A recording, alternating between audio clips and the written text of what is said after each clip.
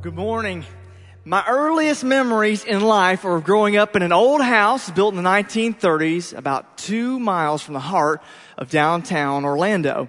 And this old house had everything that a young kid could ever want. It had a big backyard. It had an above-ground pool. It was 1 block away from the elementary school in one direction and 1 block away from the lake in the other direction. But the coolest part about the old house was the old couple that lived on the other side of the block.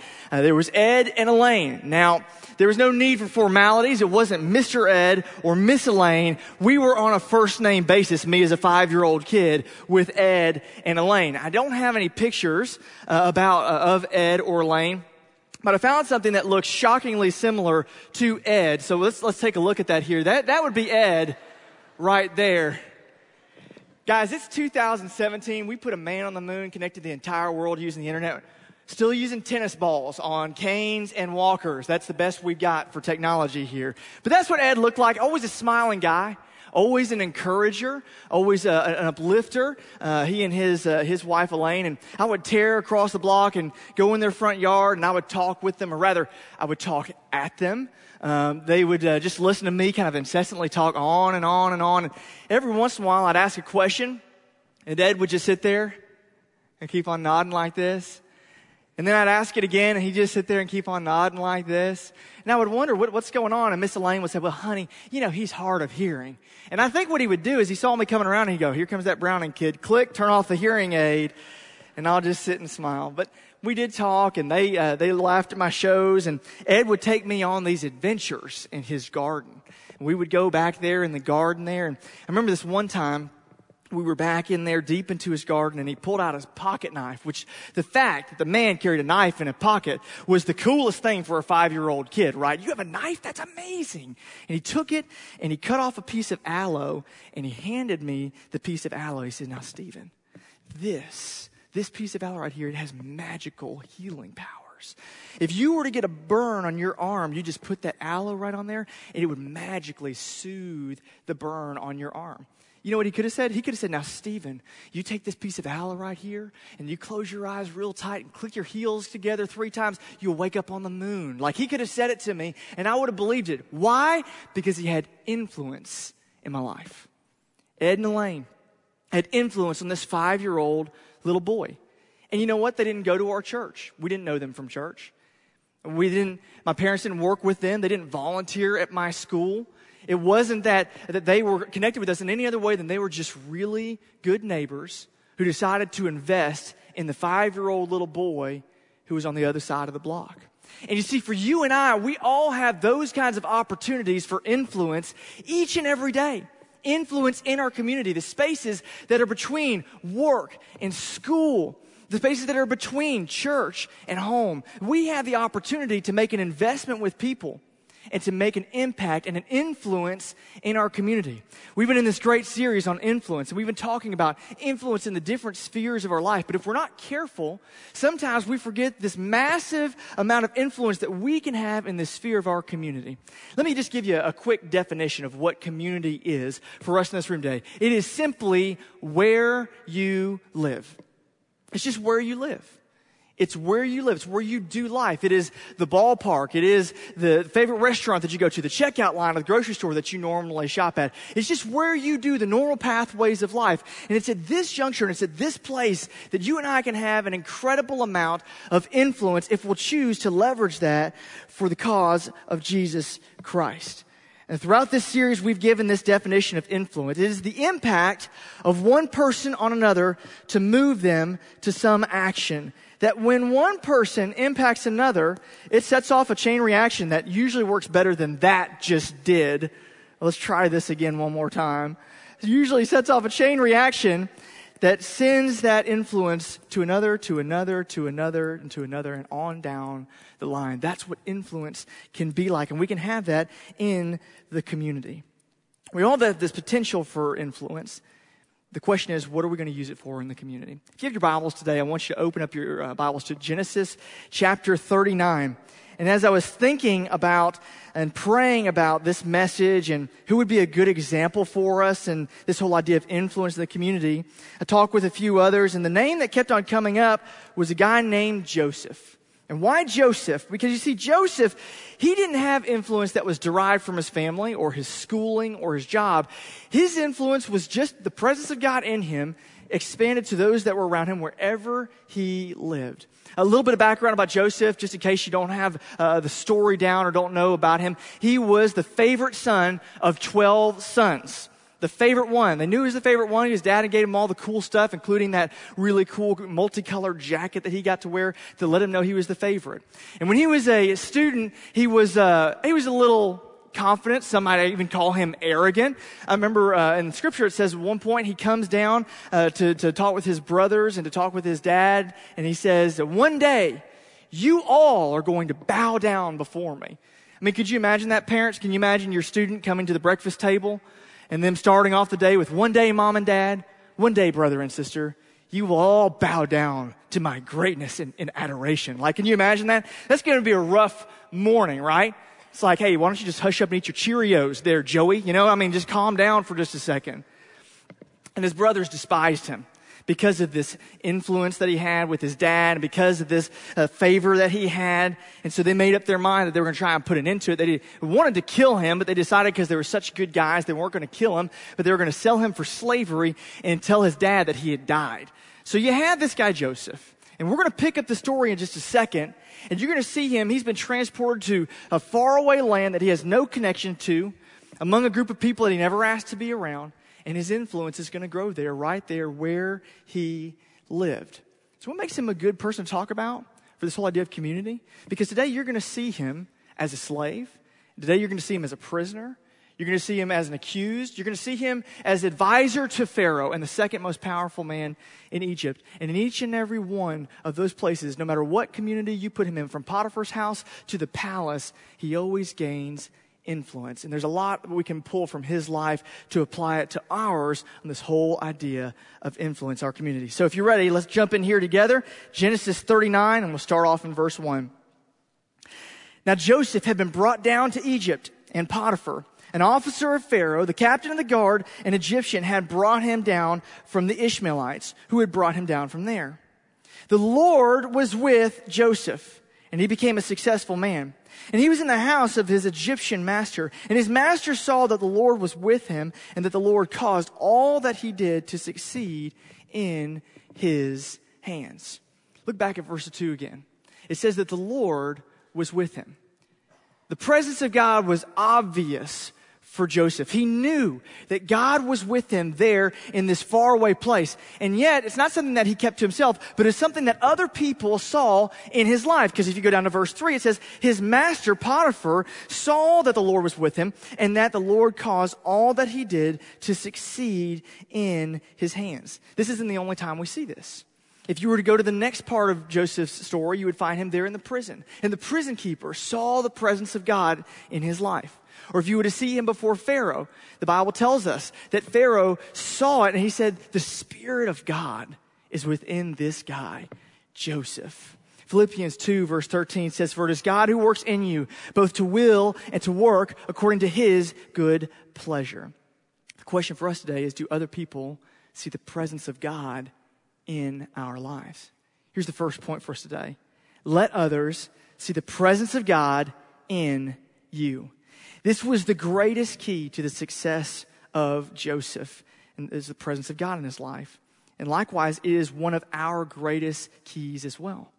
We got to let that presence shine forth so that other people can see that, yes, we do know Jesus Christ. Yes, he has changed our life. And yes, we can even, as Michael said earlier, we can go singing around the office complex because the presence of God is within us. And it may be a little weird, but we need to allow people to see that within us. If you grew up in church, you may remember the old song that we used to sing. This little light of mine, I'm gonna let it shine. Y'all remember that? You remember that? Then you remember the second verse? Hide it under a bushel. No! I'm gonna let it shine. Come on, choir. Hide it under a bushel. I'm gonna let it shine, right? You guys remember that? You remember the whole point of that song? Yeah, the whole point was we're going to let our light shine. Now, I did a Google search to find a picture of this whole idea of putting a bushel over a candle. I must confess to you, I'm 33 years old, and I found out literally this past week what a real bushel was. What I thought my entire life that a bushel was not what it is. This is a bushel right here. See that right there? He's got that woven wooden basket right there, and he's about to put it on an open flame, which the dad in me is like, that's a fire hazard. Get that away. You're going to burn down the house right there, right? He's about to put that on top of there, and the idea is you would never want to do that. Don't hide that light, but you want to let it shine. Here's the reality for us. When we're in the community, oftentimes we treat that as a place to retreat, to back down, to hide, to be anonymous. It's okay if not everybody knows our name. It's okay if we can be kind of that stranger neighbor kind of thing, the waving guy, but never really conversing. We choose oftentimes to be hidden in our community. But God's called us to more than that. He's called us to shine out the presence of God to those that are around us, wherever we are. Matthew 5:16. In the same way, let your light shine before men, that they may see your good works and give glory to your Father who is in heaven. The whole point of all of this is that when we shine and we do those good works, that is not for our glory, but that other people may give glory to our Father who is in heaven. And so we need to let others see the presence of God in us. Let's continue on here in Joseph's story, starting in verse 4 of Genesis 39. So Joseph found favor in his sight, and he attended him, and made him overseer of his house, and put him in charge of all that he had. From the time that he made him overseer in the house, over all the land, that he had, the Lord blessed the Egyptian's house for Joseph's sake. The blessing of the Lord was on all that he had in his house and field. So he left all that he had in Joseph's charge. Because of him, he had no concern about anything but the food that he ate. Twice in that passage of Scripture, it says that he was a blessing to his master. That Joseph always added value to people. That God actually used him as a conduit to bless other people. That was always his witness. That was always what he did. How about us? Do people see and are they blessed through our lives? Are we making whoever we're with and whoever we're around better because they know us? Are we living as a blessing? Which is our second point. Let's be a blessing to others. Let's be a blessing to others. The question is often asked in blog articles and books, if the church closed its doors today, would anybody in the neighborhood miss it? I've got a little more personal question for myself as I was walking through this, maybe for us today. If I were to pack up my house and move off the street, would anybody miss me? Would my neighbors miss me? See, we have that opportunity wherever we're at. Whether it's in our neighborhoods, whether it's places that we shop, the pool at the YMCA, or in our seat in the stadium, we have that opportunity to be a blessing to others. And this doesn't have to be a huge thing. Jesus even said in Mark, he said that we didn't even just give something small like a cup of cold water to somebody as a blessing. It makes me think of a guy named Glenn who was in our last church. We used to serve at a church just in the greater Atlanta area. And Glenn was a part of this church, and he wanted to be a blessing to his neighbors. And so he tried to get to know them, tried to develop those relationships with them. And he and his family were walking down the street one day, and there was this one neighbor he'd not spent a whole lot of time around named Dennis. And so he decided he was going to start a conversation with this guy, Dennis. Well, Dennis, in the first 30 seconds of the conversation, started like rated R cursing in front of Glenn's preschool age kids. So needless to say, Dennis was kind of a rough guy, right? And so Glenn decided, okay, just make a mental note here that Dennis is a guy that we need to love on and try to be a blessing to. It wasn't long before the Christmas season came, and Glenn decided with his wife, Chrissy, that they were going to try and make some loaves of bread and bring it to some of their neighbors. They made 5 loaves of bread. And they delivered 4 of them, and he just really felt like God was impressing upon his heart to bring this 5th loaf of bread over to Dennis. And he kind of had this little bit of an argument with God, like, Dennis is kind of a tough guy, he's kind of a rough guy. If I walk up there with my family, I'm bringing this little loaf of bread, that's going to be kind of awkward, a little weird. But God kind of prevailed, and so Glenn took his small children, and they walked up to Dennis, who was sitting in his garage with a drinking buddy, and he got up there, and he said, hey, Dennis, I brought you some bread. It's got a bow on it here, and would love for you to come to Christmas at our church. And Dennis just kind of stared at him blankly, like, what are you doing here? Why have you crossed the threshold of my garage to come and have this conversation with me? And so he's like, well, I'm just going to leave that with you. Maybe I'll see you around, okay? Turned around, walked away, and he just felt like the whole thing was a disaster. Showed up at church the next Sunday, and sure enough, Dennis was not there. So a couple of months go by, and he's kind of thinking, well, I've kind of lost my opportunity with Dennis. And then one day he gets a call from his wife, Chrissy. She said, hey, Dennis just came by the house looking for you. He said, well, did you leave a number? Yeah, he left a number. He called Dennis. And he said, Dennis, hey, man, heard that you came by looking for me. And Dennis said, hey, man, I want you to know I went to your church this past week. So that's great. But, I mean, why did you come to our church, Dennis? And Dennis told him, he said, when you came up the driveway with that little loaf of bread, I saw your family and the way that you guys were loving each other. And you gave me that little loaf of bread, and that actually meant a ton to me. I've been walking through a really hard time. And so because I had that loaf of bread, I knew that there was somebody who knew something about the goodness of life. And you told me about your church, and so I decided I was going to try it out. Can we talk about it? Within that same month, that first conversation led to Dennis giving his heart and life to Jesus Christ as Lord and Savior and being baptized, all because of a loaf of bread and a small way to bless other people. I asked Glenn to tell me the story again, and he shot me an email. And at the end of the email, this is how he finished it. The funny thing is that God used the very thing I felt dorky about to draw Dennis to himself. I'm not going to lie. Dennis was the last guy that I thought would come to Christ on the list of 5 neighbors we gave bread to that year. The whole thing was a real faith builder for me. See, you never know. You never know when you bless somebody in a way that is small, in a way that is big and extravagant, but you never know when you bless somebody the impact that can make on their lives. So let's be a blessing to others just as Joseph was a blessing. Continuing on in the story here, Genesis 39, it's about to get very interesting down here in the second half of verse 6. Now Joseph was handsome in form and appearance. And after a time, his master's wife cast her eyes on Joseph and said, lie with me. But he refused and said to his master's wife, behold, because of me, my master has no concern about anything in the house. And he has put everything that he has in my charge. He is not greater in this house than I am, nor has he kept back anything from me except yourself, because you are his wife. How then can I do this great wickedness and sin against God? And as she spoke to Joseph day after day, he would not listen to her, to lie beside her, or to be with her. But one day, when he went into the house to do his work, and none of the men were in the house, there in the house, she caught him by the garment, saying, lie with me. But he left his garment in her hand and fled and got out of the house. And we have here what one pastor called the original desperate housewife, right? Trying to take him out. But here's what happens. Joseph is uncompromising in his faithfulness and purity. He's uncompromising in his integrity. Why? Well, you see it here in verse 8. It says here in verse 8 that he refused and said to his master's wife, behold, because of my master has no concern about anything in the house, and he has put everything that he has in my charge. He is not greater in this house than I am, nor has he kept anything back from me, except for you, because you are his wife. You see his concern there? He's concerned for his master. Guys, this is a slave.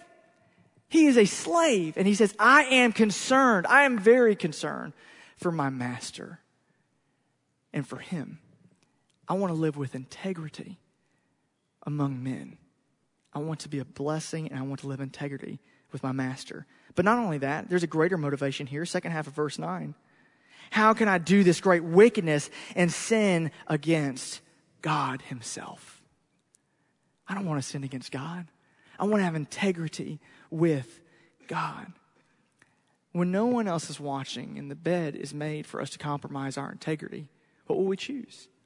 Will we have integrity with God? Will we have integrity with our fellow man? Which leads us to this point that we need to have or live with integrity. This isn't the only time that we see Joseph having integrity. He had it all over the place. He had it in the prison. He had it in Potiphar's house. He had it in the palace.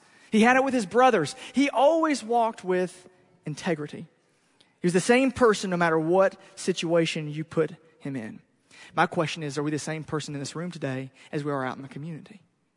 See, if we're not that, if we're duplicitous, if we're different here than we are out there, then it makes people wonder about us. So think about my son, actually, not because he has little integrity. I love my son, but here's the reality. I've been a lifelong Florida State fan, and I tried to raise him to be a Florida State fan. But when we moved here to Alabama, somebody told us when we came across the state line that you got to declare. I was like, declare what? Are we like coming through customs or something like that? What are we talking about declaring? They said, you got to declare. You got to choose. You're going to be for Alabama or you're going to be for Auburn. Well, I'm a lifelong Florida State fan. I don't have a dog in that fight. So I'm going to choose to be for Florida State. And I thought that my whole family would choose that as well.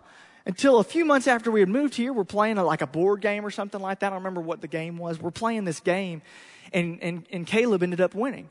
And so he was real excited. He's running around the house, and he's like, yeah, I won. Yeah, this is awesome. This is so good. I'm the man. And then he's like, Roll Tide. And I was like, what?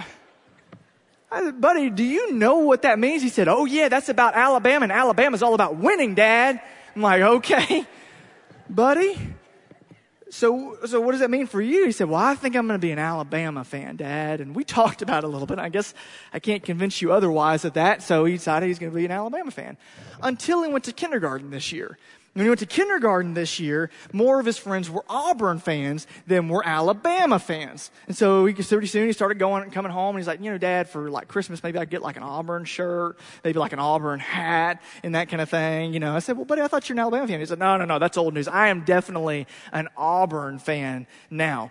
Now, I don't know how much this is going to stick with him, though, because the other day we're walking through a parking lot, and he's wearing his Auburn hat and his Auburn shirt, and somebody looks over at him, and they're like, War Eagle. And he just looked at him. He's like, no, Auburn Tigers. I cheer for the Tigers. Auburn. I don't know what the Eagles are. I'm for the Tigers. So that's him. You can't ever find out who is he for. Do people know who you and I are for? Do they know who we're for? Do they really get it? I mean, for the neighbor that says, I know that his driveway is empty on Sunday morning, but sometimes I watch him and listen, a prerequisite for growing influence in the kingdom is always integrity. It's always being the same person. So we need to live with integrity if we're going to have influence in the community. Now, what happened moving forward here is Potiphar's wife falsely accused Joseph of being inappropriate. And we're going to fast forward here to Genesis 41, if you want to go ahead and turn over there. Genesis 41, and we're going to jump over to verse 15. But what happened in the midst of that time is Joseph lands in prison, falsely accused, and he is there with the prison keeper, and he gains influence again. Because again, he is letting other people see the presence of God in him. Again, he's being a blessing to people. Again, he is showing himself to be a man of integrity. And because of that, he gains influence. So much so that the prison keeper says, I don't have any concern of anything that I put under Joseph's care. He gives him responsibility. And in one instance, he has these two prisoners, high-profile prisoners that come in straight from Pharaoh. There's this baker and there's this cupbearer. And they come in and they have these crazy dreams. And Joseph just so happens to interpret the dreams for these two men. Now, for one of them, the baker didn't work out. He ended up being executed. For the other one, the cupbearer, he ended up going right back to be Pharaoh's right-hand man. A couple years go by, and Pharaoh has this crazy dream, and nobody can interpret it. And so the cupbearer says, I met this guy back in prison, which is a terrible way to take advice. I met this guy back in prison. But he says, we need to call him up. We need to bring him over here because he'll be able to tell you about your dream. So they call Joseph out. They give him a shower. They give him a shave. He is there before Pharaoh, and that's where we pick it up here in Genesis 41, verse 15. And Pharaoh said to Joseph, I have had a dream, and there is no one who can interpret it. I have heard it said of you that you hear a dream and you can interpret it. But watch what Joseph says. Joseph answered Pharaoh, it is not in me, but God will give Pharaoh a favorable answer. So Pharaoh proceeds to tell him about the dream. He tells him about how he's had this crazy dream, and Joseph goes ahead and interprets it, says, hey, we're going to have 7 years of plenty, and then there's going to be 7 years of famine. And if we don't do something in those 7 years of plenty to store up for the famine, it's going to be bad news. So he brings a proposal about how they can make it through the famine, how they can save the nation. And then this is Pharaoh's response over in verse 37 to that proposal. This proposal pleased Pharaoh and all his servants. And Pharaoh said to his servants, can we find a man like this, in whom is the Spirit of God? Then Pharaoh said to Joseph, since God has shown you all this, there is none so discerning and wise as you are. Why is it that Pharaoh responds and says, God showed you this? It's because back in verse 16, Joseph said, hey, I'm not going to give you the answer. God's going to give you the answer. See, when Joseph got the platform, here's what he understood. When Joseph got the platform, he knew it wasn't his opportunity. He knew it was God's opportunity. And so he made much of God from the platform that he had been given. Just like he had done in the prison, just like he had done in Potiphar's house, I'm going to take the platform that I'm given, no matter where it is in the community, and I'm going to use it to point other people to Jesus, which is our fourth point. Use the platform that you've been given to point others to God. Use the platform that you've been given to point others to God. When people look at you on the platform that you're given in the community, do they see you or the God who empowers you? When I think about that, I think about our oldest son's, Caleb's, his first baseball coach. This guy's name was Coach T. Called him T, short for Tracy. He didn't want the 5-year-old boys to make fun of him, so he said Coach T, right? So he said Coach T, and he got out there and he was so great with these kids. And I got to watch him close up because I was the assistant coach. Let me tell you how that happened. He came up to me, first practice out of the gate. He's like, hey man, you going to make it to most of the games? I was like, yeah, I mean, I'm planning on it. He said, you going to make it to most of the practices? I said, well, he's got to be driven here. So yeah, I'm planning on being here. I get an email later that night. Thank you so much for agreeing to be our assistant coach, right? That's how that worked. And let me tell you about coaching 5-year-old boys. It's difficult. It's like herding cats, except for cats have a much longer attention span, right? It's difficult coaching 5-year-old boys. But Coach T was so great with these kids. I mean, he was patient with them. He was an encourager. He taught them fundamentals of the game over and over. He would just repeat.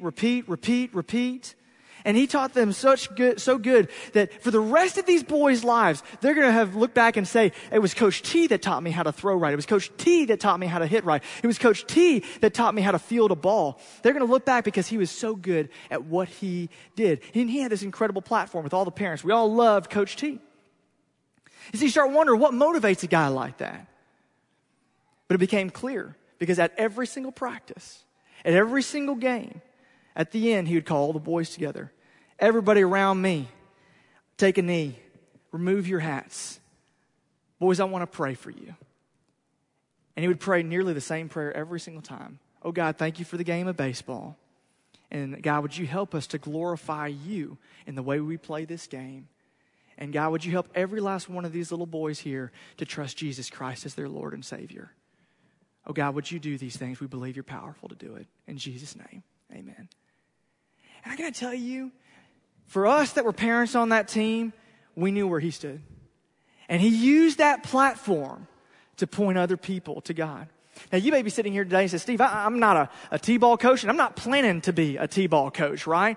I don't know that I necessarily have a defined platform for me to be a part of or to be able to launch into to point other people to God. Well, I have good news for you, that at our church, we want to help you find that platform. In fact, we made a huge investment in trying to help to start some different ministry teams that are in the community. You can go to shades.org/community and you find out about different teams that you can be a part of to help give you a platform in the community. But don't make it too complicated. You may not even need us to come alongside you and help you out, because all it really takes is finding a place in the community where you live and beginning to make an investment, to begin to pour in, to begin to try and do something to help other people meet Jesus. And so it was just a few weeks ago that I was down here, and we had a little decision time at the conclusion of service, and I was down here. There's a sweet lady in our church named Miss Ann who came over, and she said, I'm just concerned for the people that live where I live, for my neighbors, that they need to know Jesus. Miss Ann lives at one of these great retirement facilities here nearby the church. She said, I want to get something started. Fast forward to today. Here's what's happened. Miss Ann's putting up flyers all around the place. We got a few seminary students to go in and to do a weekly Bible study, and they're having worship at her place where she lives every Thursday night. Because she said, you know what I want to do? I want to have influence in my community where I live. And it may not be from the job. It may not come from the school. It may not be family. It may not even be for my church, but I can still have influence right where I live. We can all have the opportunity for that. Just choose a place, invest, and then start pointing other people to Jesus. And remember the definition. That if influence is the impact of one person on another, it is then to move them to some action. What is the action we're talking about here? Our influence must always be to move people to the action of taking one step closer to Jesus Christ. To take one step closer to Jesus. For us in this room today, I want to encourage us to do that. So maybe you've been here and you've been over the course of this whole influence series and you've been thinking about school and you've been thinking about work and you've been thinking about these different spheres of influence we've been talking about. And maybe now is the time for you to go ahead and say, okay, no more messing around. This summer, I'm going for it. I'm going for it. I am going to maximize my influence to help other people meet Jesus Christ as Lord and Savior, maybe even just in my community. But there's others of you in the room today, maybe some that are watching online, and you say, God's been influencing me, but maybe in a different way. See, maybe you've been a part of this series and you've heard about influence and you've heard us talk about the importance of helping other people know Jesus, but you know that God doesn't even have that influence in your own life. And see, now you have the opportunity, right now, today, to place your faith in Jesus and to meet Him as Lord and Savior. To give Him a space in your life and to say, God, you come in and take over. And surrender your life to Him. Say, Steve, that sounds super complicated. It's really not. You just come to God and you simply confess to God, you know, God, I know that I was made for a relationship with you, but I've broken that relationship. You know how we break our relationship with God? It comes through sin. I'm a sinner, you're a sinner. We're all sinners. We're all in that same boat together. We've all disobeyed God at some point. And so when you acknowledge that I know I was made for a relationship with you, but I know that I've broken the relationship, that you then say to God, I need your help. How did God help you? How did He help me? Well, He, 2,000 years ago, came, lived a perfect life in the person of Jesus Christ, and He died on the cross to pay the penalty for our sin. If the penalty for our sin is death, Jesus died in our place on the cross. So you say, God, I believe that you did that for me. And right now, I ask for your forgiveness and I surrender my life to you. Come in, be the main and the only influencer in my life. I surrender it all to you. Can I tell you that if you're here today and if you would do that quietly, wherever you're at, or if you're watching online, you can do it right now. And just pray those things to God out of a genuine, sincere heart of faith. And I believe that God would hear you and He would save you in the genuineness of your faith.